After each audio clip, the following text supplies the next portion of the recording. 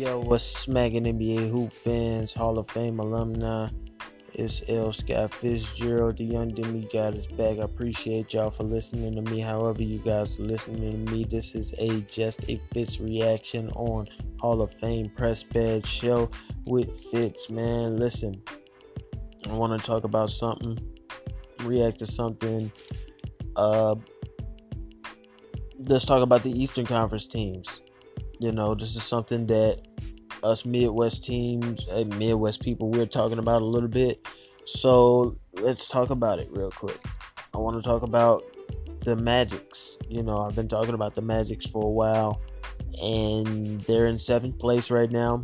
They seem as if they're poised to stay in that position because everyone else is kind of tanking. So it's kind of good. It'll be good to see the Magic in the conversation of the playoffs, or even in the playoffs, definitely in the playoffs. But you know, teams like the Hawks and the Bulls and the Nets and seeming like the Wizards are out of there. The Hornets are, they're just, it's Kemba or bust, and they aren't gonna stay anywhere near the playoffs. So it is what it is with that. But the Magics, you know, I see them not staying consistent. I see them trying to probably get Mo Bamba out there to play a little bit longer, to play a couple more minutes and stuff like that. So we'll see how that goes. I don't know, man. I don't know. The Magic just seem like they're poised to be there, but they're gonna let inexperience ruin the fact that when they get down to that last month, they'll probably just go into a mode where they'll lose like 6 or 7 in a row when they really need 6 or 7 in a row, and that turned the whole season upside down, and they'll be out of the runnings again. So I see that happening. But what I do want to talk about is something that's kind of small. It's big, but it's kind of small. Pause. The Celtics. They're at 6, and they're 13-10. But I want to let you guys know the space. They haven't had a lot of games. The 76ers play a lot of games. They're right now in 3rd place at 17-9. The Celtics are right behind the Pistons are right behind them at 13-9. That's 4 games difference. So it seems like my Pistons are gonna make it, because Blake Griffin is running the team how he's supposed to. It seems like Dwayne Casey has confused this guy with LeBron or something, where everything is running through this guy, and he's confident. He's making it happen. So I see the Pistons are 13-9, and the Celtics are in 6th place right now. 13-10. It's just 1 game difference. Let's just do a hypothetical. In the next 4 games, the Celtics, I see them turning it around. They're going to turn it all the way around, because the games like Christmas Day and New Year's and Martin Luther King Day, the bigger games that'll be on TV that are later on in the season, I believe they'll, step up to the plate and handle business those days. Those are the days they're going to be in the spotlight.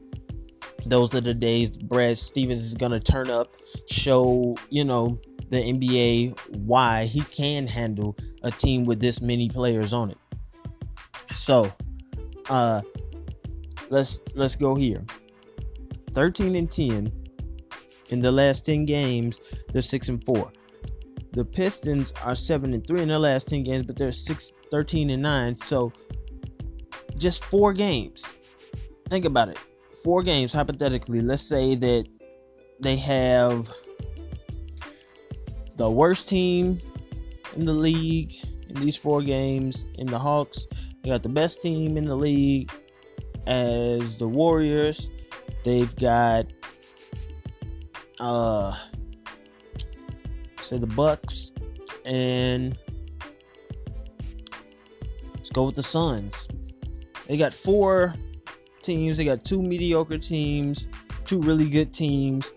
Out of those next four, I see them at least going 3-1 in that type of situation, that type of hypothetical. Do you see the Celtics losing their next their next 4 games in a row or something like that? Do you see them being that bad of a team? I mean, I understand the basketball aspect and the actual gameplay, but I see these guys, they're going to step up to the plate on these games that ultimately matter. And so these bubble teams such as like the Wizards, who are in 9th place, and the Heat in 10th place, these teams, they're not really gonna affect what the Celtics have going on. They have too much other baggage and stuff going on with themselves that seems like it's a smaller hill to climb to worry about what's going on with the Celtics and how they can fix it. A smaller hill to climb than what ultimately is going to end up happening with the Magics with their youth. And they're not really that young, but it just seems like inconsistency is going to come again. It's going to come. And the Wizards, you know what I'm saying, their locker room and stuff, it just seems like Dwight Howard is through.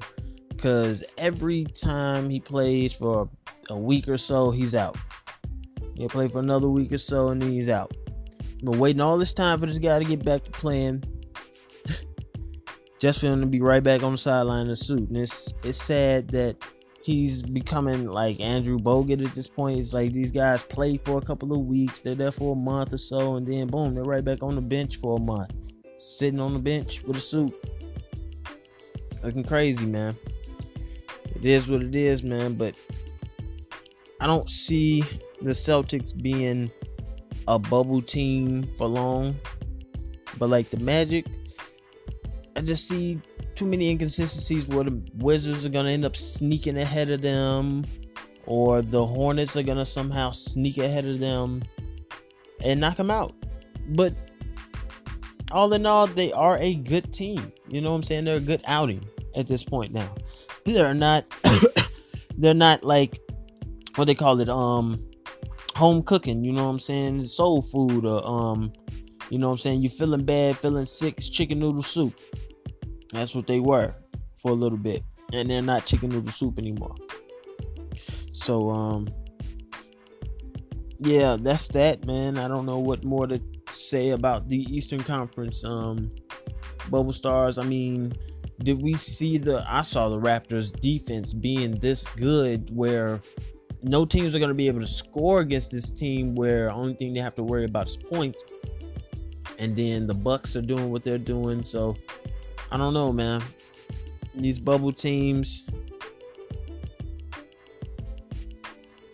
it won't be the Celtics. Let's just say that.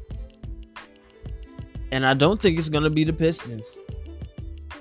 So both of those teams will not be in the bubble talks or whatever. But it is what it is, man. I think that the Magics and the Kings are kind of mirroring each other, but the Kings are definitely a whole lot better. Maybe not. Maybe, I don't know. You guys tell me. Let me know, Hall of Fame. Who's the better team? The Orlando Magic right now or the Sacramento Kings? Cool question. Might put that on my hardwood amino. Make sure that you guys check me out and follow me on there. HOF Press Badge is the name, and it's the same on Twitter. Make sure that you guys get with it, and that's where all of the official podcasts go. I appreciate you guys for listening. However you guys are listening,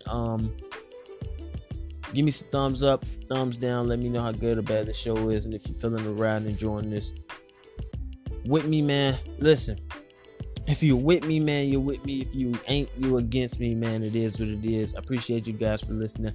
We gone.